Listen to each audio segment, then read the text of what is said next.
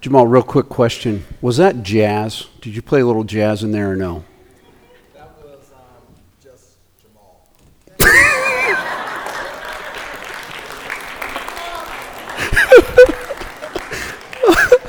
It's a new genre of music called Jamal. That was really good. Well played.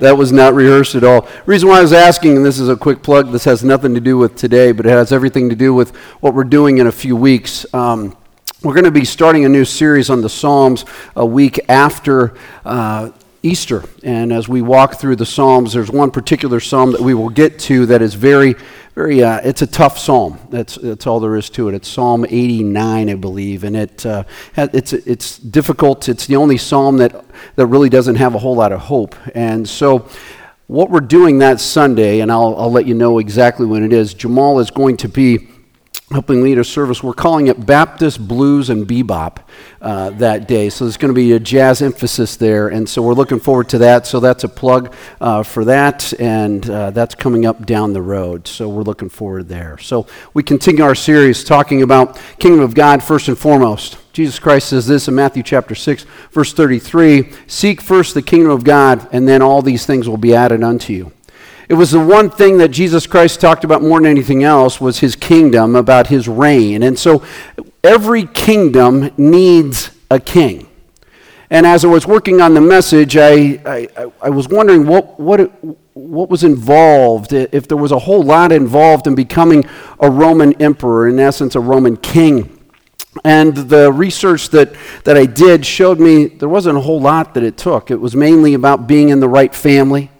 But the one thing that was consistent was that you became emperor through violence, and you maintained your rule through violence.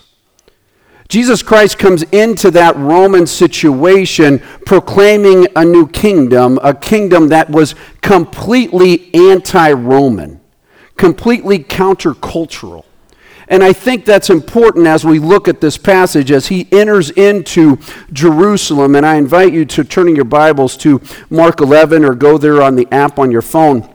And we listen to what transpires here, starting at verse 1.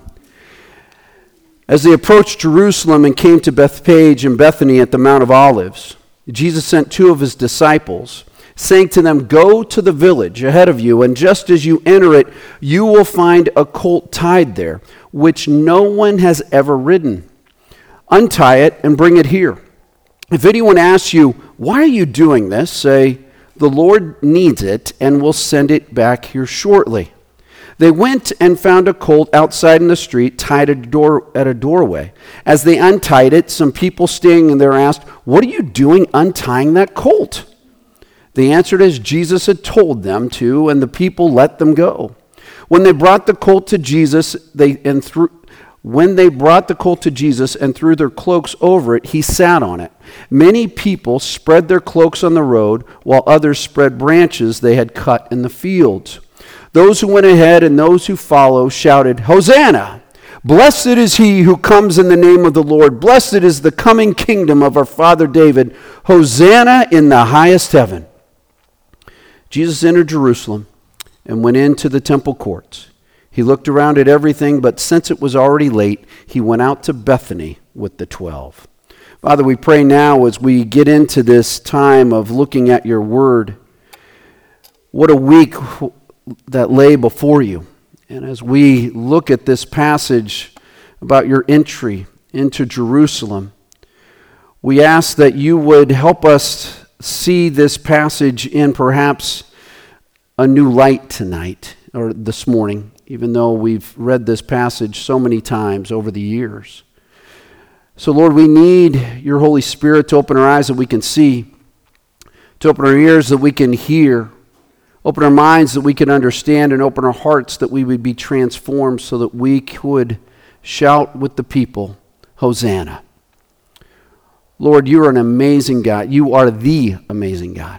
And what you encountered and experienced in this upcoming week, may we never forget that. And may we celebrate your goodness to us. And may no one hear anything I say, but may they only hear what it is that you want them to hear. and may you receive all glory. In Jesus' name we pray. Amen. They were fishermen. Nothing wrong with being a fisherman. There was nothing wrong with that task at all. It put food on the table for their families. It kept them out of the riffraff of the towns in which they lived. Every single day, these fishermen got to gaze at the beauty of God's creation, and each and every day, as they gazed at his creation and caught fish, they were able to perhaps take some time and reflect on all that was going on around them. And the other advantage they had about being a fisherman was that they got to keep a fairly low profile. Catch fish, sell them in the market, make money, go home, repeat it the next day. Yet for each one of these fishermen, and these fishermen that decided to follow Jesus Christ, for each one of these fishermen, there was a hard and significant reality they faced every single time they went to the synagogue. And the reality was that every single rabbi that they interacted with did not believe in their future. As far as that these fishermen, that these particular individuals, Peter, James, John, and the others, that they didn't have what it took to be part of the upper echelon, if you want to call it that. There was nothing wrong with being a fisherman, but every single week they went to the synagogue, they were reminded of this. Maybe the rabbis didn't say anything to them, but they knew this, that they didn't make the cut. It was a difficult thing, and perhaps over the course of time, they realized, wow, this is just the way it is. I'm only a fisherman. But here's what's great, is that Jesus Christ reaches into these fishermen's lives, and he places them front and center in this new kingdom that he's establishing. These fishermen were not simply fishermen. They now were fishermen with a bigger purpose, with a bigger understanding that their life mattered. And it mattered because they understood that this one was doing something different that they had never seen done before. They witnessed the people's response to this one, Jesus Christ. They saw miracle after miracle after miracle. They even saw Jesus Christ speak into a cave and say, "Lazarus, come out." And Lazarus came out after being dead for a few days. They saw him interact with people in a way that gave hope to people. They heard this message repeatedly about his kingdom, about his reign, and what all that entailed. And as they continued seeing this over the course of 3 years, this question began to build with them. And the question was this: could this be the end to the Roman government? We have a people that is growing every single time that we go out. We have a people that is chomping at the bit for something different, for the end to an oppression. This has to be the time when he comes back, and not just when he comes back, but the time has come now where the king is here. I invite you to take just to turn either a page or scroll backwards on your Bible app and go back to Mark chapter 10, because I want to set the stage for what we're going to see in just a few moments. And we start at verse 35 of Mark 10. Then James and John, the sons of Zebedee, came to him. "Teacher," they said, I love their boldness, "we want you to do for us whatever we ask." That's bold. Jesus, we don't know what you're doing, but we know this. We want you to do something for us, and we want you to do whatever it is that we ask for you. That's a bold statement. And here's what's great about Jesus. He responds to them. He doesn't walk away. He doesn't treat them horribly. And then he says this, and it's almost like you could see him sort of setting them up. He says, "What do you want me to do for you?" They replied, "Let one of us sit at your right and the other at your left in your glory." "You don't know what you're asking," Jesus said. "Can you drink the cup I drink or be baptized with the baptism I'm baptized with?" Their response, We can. We have the advantage. We're on the other side of the resurrection. They were not on the other side of the resurrection when they're making these commitments. But what they realized over the course of time spending with Jesus, what they realized was that this kingdom, the popularity, his power continued to grow. And it seemed to be growing at an exponential rate. And because it was growing at an exponential rate, they realized this could be the end of the Romans. And we need to get on the ground floor of this movement. And James and John, being so considerate of other people, they said, we want the best seats in the house now. Thanks for looking out for us, Peter, or James and John. We appreciate that. They wanted the best seats in the house. They wanted on the ground level.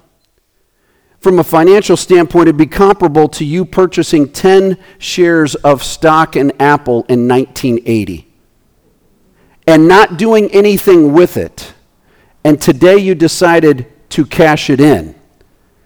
That $220 investment you made in 1980 is now worth $125,000. An increase of 56,465%. I actually said a number that had a comma in it, and I did not mess it up. Yay! Thank you. God is good. I worked on that line 5 times before I walked in here this morning. An amazing increase. They're on the ground floor. James and John are on the ground floor. They want this to happen. And James and John, Jesus says, can you really do this? And the response is, yes, we can. James and John wanted to go all in with their commitment to Jesus Christ. They saw what was happening and they said, we're going all in on this new kingdom that you're setting forth. We're going all in, and what ends up happening is this, and it's what I call the battle between the over and the under. James and John resemble just about anybody, any Christ follower that has ever said or done since Jesus Christ came on the scene, and it was this: just like them, we overestimate our commitment to Jesus Christ. Jesus Christ says, can you really do this? Do you know what it entails? Can you drink the cup I'm going to drink? Can you be baptized with the baptism I'm going to be baptized with? And they respond, yes, we can. You and I say, we're going to go all in for Jesus Christ. We make these overcommitments. And I'm not here to knock making a commitment to Christ. Trust me, you'll never hear me say that. But what ends up happening is this, is that we overcommit, we overestimate our commitment, and it leads to this. And the reason why we overestimate our commitment to Christ, what ends up happening is we underestimate the cost of that sacrifice. Lord, I'll follow you wherever you want me to go. I'll do whatever you want me to do. I'll say whatever you want me to say. And God provides those opportunities. And over the course of time, what ends up happening? We back off. What's beautiful about Jesus Christ and his interaction with these guys is the fact that he is right there with them and he always responds with grace. We need someone who's more committed to us than we are to him. We need someone who didn't underestimate the cost of sacrifice. He went through the cost of sacrifice. Why? Because he knew that we would falter. We have a Christ that understands commitment. And so as James and John and the other guys say, we're all in, they now approach Jerusalem. And this whole idea that the time has come is now going to be met with, the time has come, or has it? Or has it? Because look what happens here. They approach Jerusalem, and we go, and Jesus says to them in verse 2, go to the village ahead of you, and just as you enter it, you'll find a colt tied there, which no one has ever ridden. Untie it and bring it here. If anyone asks you, why are you doing this, say, the Lord needs it, and we'll send it back here shortly. They went and found a colt outside in the street, tied at a doorway, and as they untied it, some people standing there asked, what are you doing untying that colt? They answered as Jesus had told them to. I find that rather interesting. Of all the other times that Jesus Christ asked them to do stuff, they stumble and bumble along the way. But here they say, oh, we can actually do this one. So they tell him, and here's what happens. The people let them go. Jesus Christ knows what needs to happen. He knows what's going to happen. And so they see what's happening, and then I don't think they could gather. I don't think they could comprehend what they were about to experience. They respond, and they see the people respond. The people, including the apostles, were ecstatic about what was happening. Because now they're going to experience the age to come.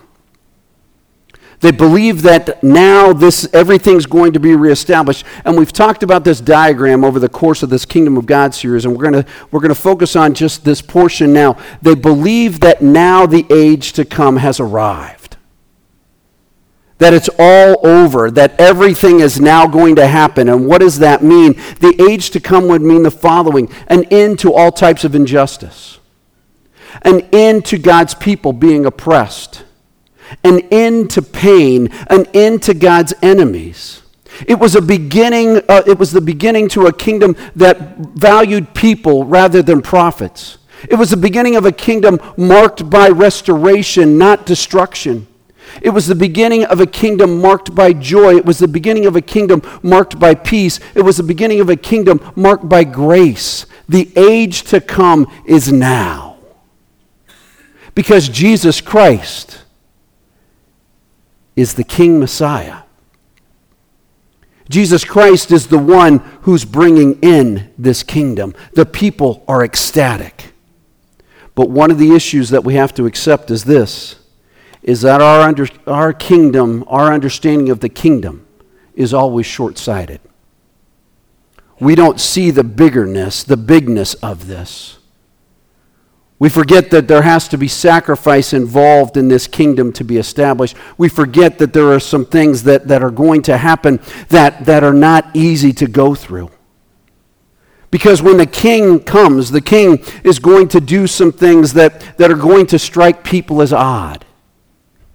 And the king has come. We pick it up in verse 7. When they brought the colt to Jesus and threw their cloaks over it, he sat on it. Many people spread their cloaks on the road, while others spread branches they had cut in the fields. Those who went ahead and those who followed shouted, "Hosanna! Blessed is he who comes in the name of the Lord. Blessed is the coming kingdom of our father David. Hosanna in the highest heaven." Jesus Christ enters into Jerusalem on a colt, on a donkey. And a king's mode of transportation spoke volumes about what his core principles were. Back in Jesus' day, when a king was going in to conquer a city, he came in on a big horse. And it was to say this: a new ruler's in town, and I am taking it by violence. You will not mess with me, and if you do mess with me, you will encounter a resistance that you never thought you could never imagine. So the people are excited, the apostles are excited about this new king, and here he comes in on a donkey. Other kings throughout Israel's history had come in on donkeys.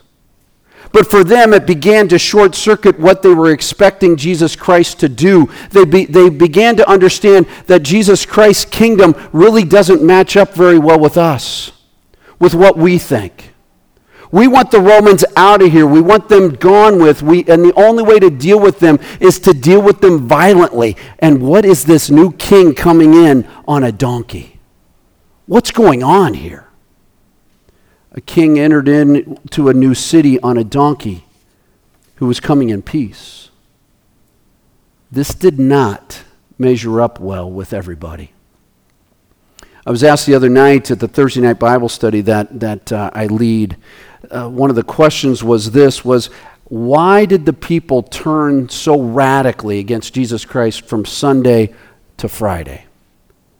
Part of my belief is, the reason why they turned so quickly was that he was not the king that they wanted him to be. And they were miffed. They were upset about it. And so this king riding in on a donkey raises a few eyebrows, but the bigger picture is this: the Romans are now on alert. The people know that. The people know that they are growing in numbers. The population in Jerusalem during Passover explodes exponentially because so many people come there to celebrate. Tensions are always high, but now there's a king who actually came into the city. The Romans are going to pay a lot more attention now because this king has arrived. When Jesus Christ shows up, things change. When Jesus Christ shows up, nothing stays the same. And so many people spread their cloaks on the road, verse 8, while others spread branches they had cut in the fields. Those who went ahead and those who followed shouted, and we know what they shouted. They shouted Hosanna and these other phrases, and I want to get to those in a few moments. But these people did something very significant before the shouting. They laid down their cloaks on the road. At least for me, it's always struck me as that's a little bit of an odd thing to do. But yet, there's precedent for this. And back in 2 Kings chapter 9, listen to what happens here. This is when Jehu is installed as king. It says this, starting at verse 11. When Jehu went out to his fellow officers, one of them asked him, "Is everything all right?" Jehu replied, "You know the man and the sort of things he says." "That's not true," they said. "Tell us." A prophet had just talked with Jehu and said, "You are the new king." So Jehu said, "Here's what he told me. This is what Yahweh says, I anoint you king over Israel." And the response is significant. They quickly took their cloaks and spread them under him on the bare steps. Then they blew the trumpet and shouted, "Jehu is king." The reason why the people laid down their cloaks was because they were saying this: we submit to your authority as king. The irony of this is that we know this, in a few days, they pretty much turn on him. Not pretty much, they do turn on him. But the laying down of the cloaks on the ground meant this, that they were going to submit to his authority. Remember what I said a few moments ago? We overestimate our commitment, and we underestimate the sacrifice. They threw down their cloaks saying, "You are the king. You are the one who has the authority." But in a matter of days, it turns. In a matter of days, it changes. And they say, "Hosanna, blessed is he who comes in the name of the Lord. Blessed is the coming kingdom of our father David. Hosanna in the highest heaven." Hosanna means be saved. Hosanna means we want saved. But what the people didn't know, and it goes to what their kingdom understanding is that they wanted saved from the Romans. They didn't realize they needed saved from so much more. They had a crisis, an ongoing crisis of dealing with the Romans. And that crisis overwhelmed their understanding, overwhelmed the way they saw things. You see, we do the same thing. We cry out in a crisis saying, "Save us, save us, save us," and yet we forget and we underestimate our need for salvation. Not just saving from that situation in which we're in, but saving overall in our lives. How many times have you found yourself asking for saving from an ugly situation and forgotten about the condition of your soul? We need an eternal salvation, not a temporary one. Have you thought about your immediate needs, and have you thought about how much bigger those immediate needs were, that they were far more pressing than seeing the bigger picture of your life? Could your current situation that you find yourself in right now be a way the Lord is using you to help acknowledge your need for Jesus' salvation in your life? You cry out, "Save me from this situation," but do you realize that that situation might be there to help move you from that situation into an understanding that Jesus Christ is bigger than your situation, and he says, "Place your trust in me"? Is today that Palm Sunday where you say, "Lord, I need saved from this situation, but I need saved completely in my life"? Turn to him and he won't let you down. Turn to him just as people throughout the history have turned to him, and they find this out, that he always comes through. Will you turn to him today? Rather than looking for a temporary, quote-unquote, fix, will you turn to him and experience the eternal fix that Jesus Christ gives in saving your life? You see, the King has come, and the King has work to do. Look at verse 11 as we begin to wrap this up. I think this is a very interesting verse that Mark throws in here. He says this: Jesus entered Jerusalem. We hear that. We see the people doing all that they did. He enters Jerusalem, and he went into the temple courts. We're okay there. But look what happens next. He looked around at everything, but since it was already late, he went out to Bethany with the 12. He looked around at everything in the temple courts, but because it was already late, he went out to Bethany with the 12. As I was working on the message this week, this verse got to me. I don't know why. But I began to ask this question. It wasn't like Jesus didn't know what time it was. Why would he go into the temple courts knowing that probably nobody's going to be around? Why would he go there? It's late. It isn't like he had never been in the temple courts before and he wanted to get a lay of the land. Why did he go in there? You see, everything was set up for Passover. Everything was there. Everything that was needed, the money changers and their tables were set up. The animals needed for sacrifice were in the temple courts. But it was late. And Jesus goes in there. It's not chaos. It's stillness. The only sounds that are being made are those animals that are about to be sacrificed. The work this king had to do would be work that no other king could ever do. This work this king had to do wasn't about sacrificing animals or overthrowing the Romans. Anyone could do that because no kingdom can last forever. This work this king had to do wasn't about establishing a kingdom that would last for a few centuries. It was about establishing a kingdom that lasts for an eternity. The work this king had to do wasn't to oppress those he would conquer. It was about freeing people from their oppression and bringing freedom to everybody who called on his name.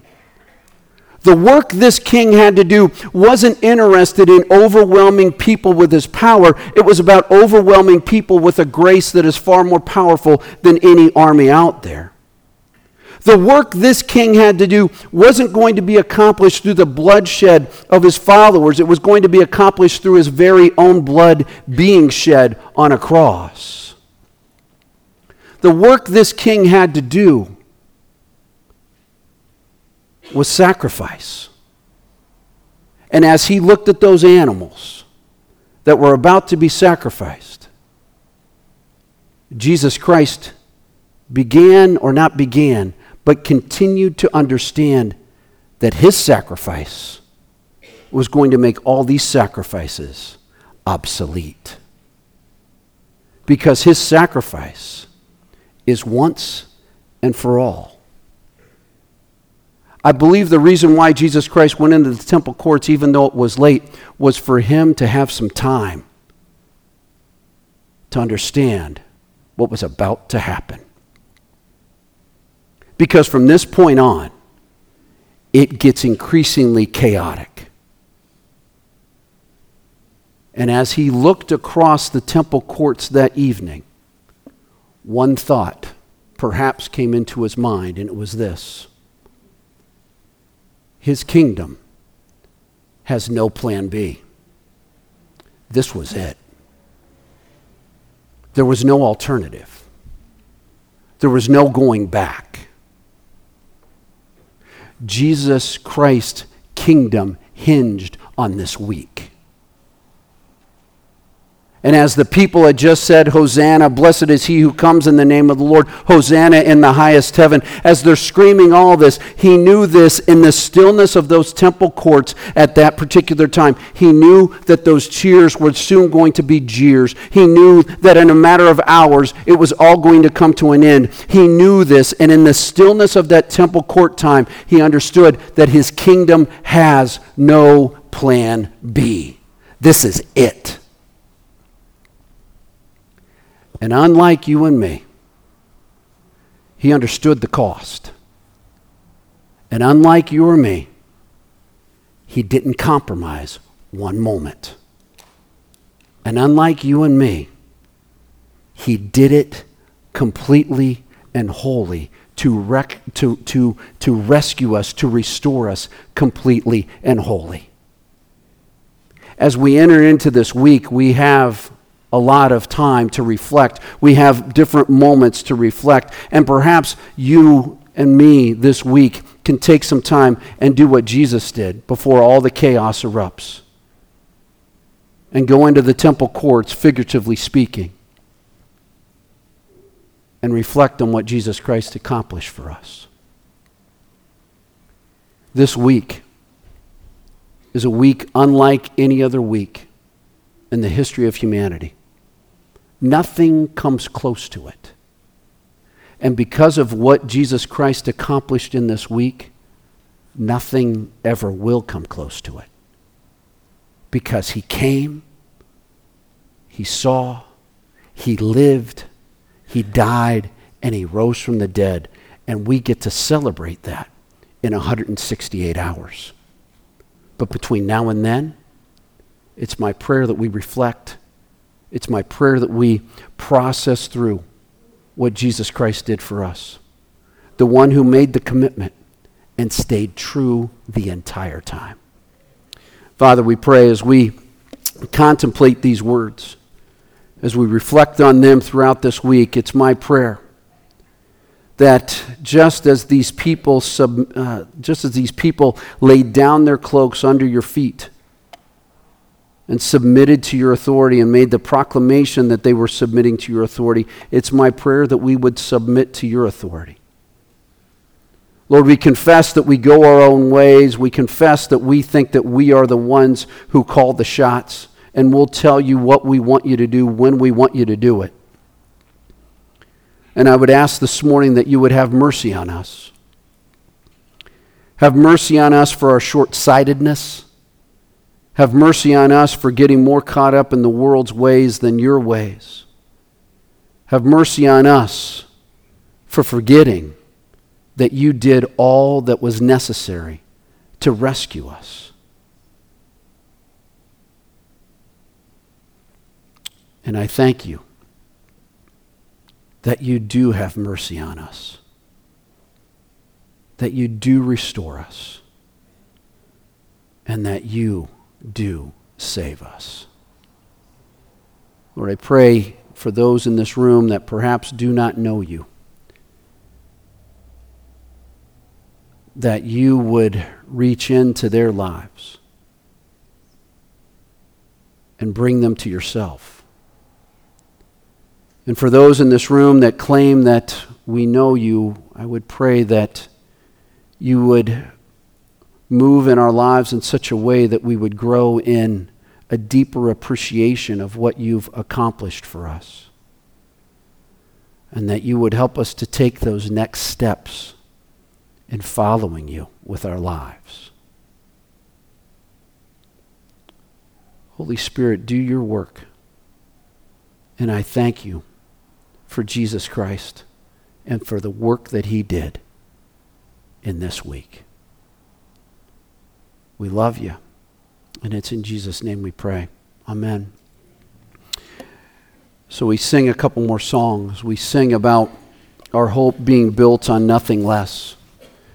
Our hope is built on nothing less than this very righteousness that Jesus Christ accomplished for us. And so I invite you to stand, and as we sing this song and then a song after that, we can celebrate his goodness to us. So please, let's stand.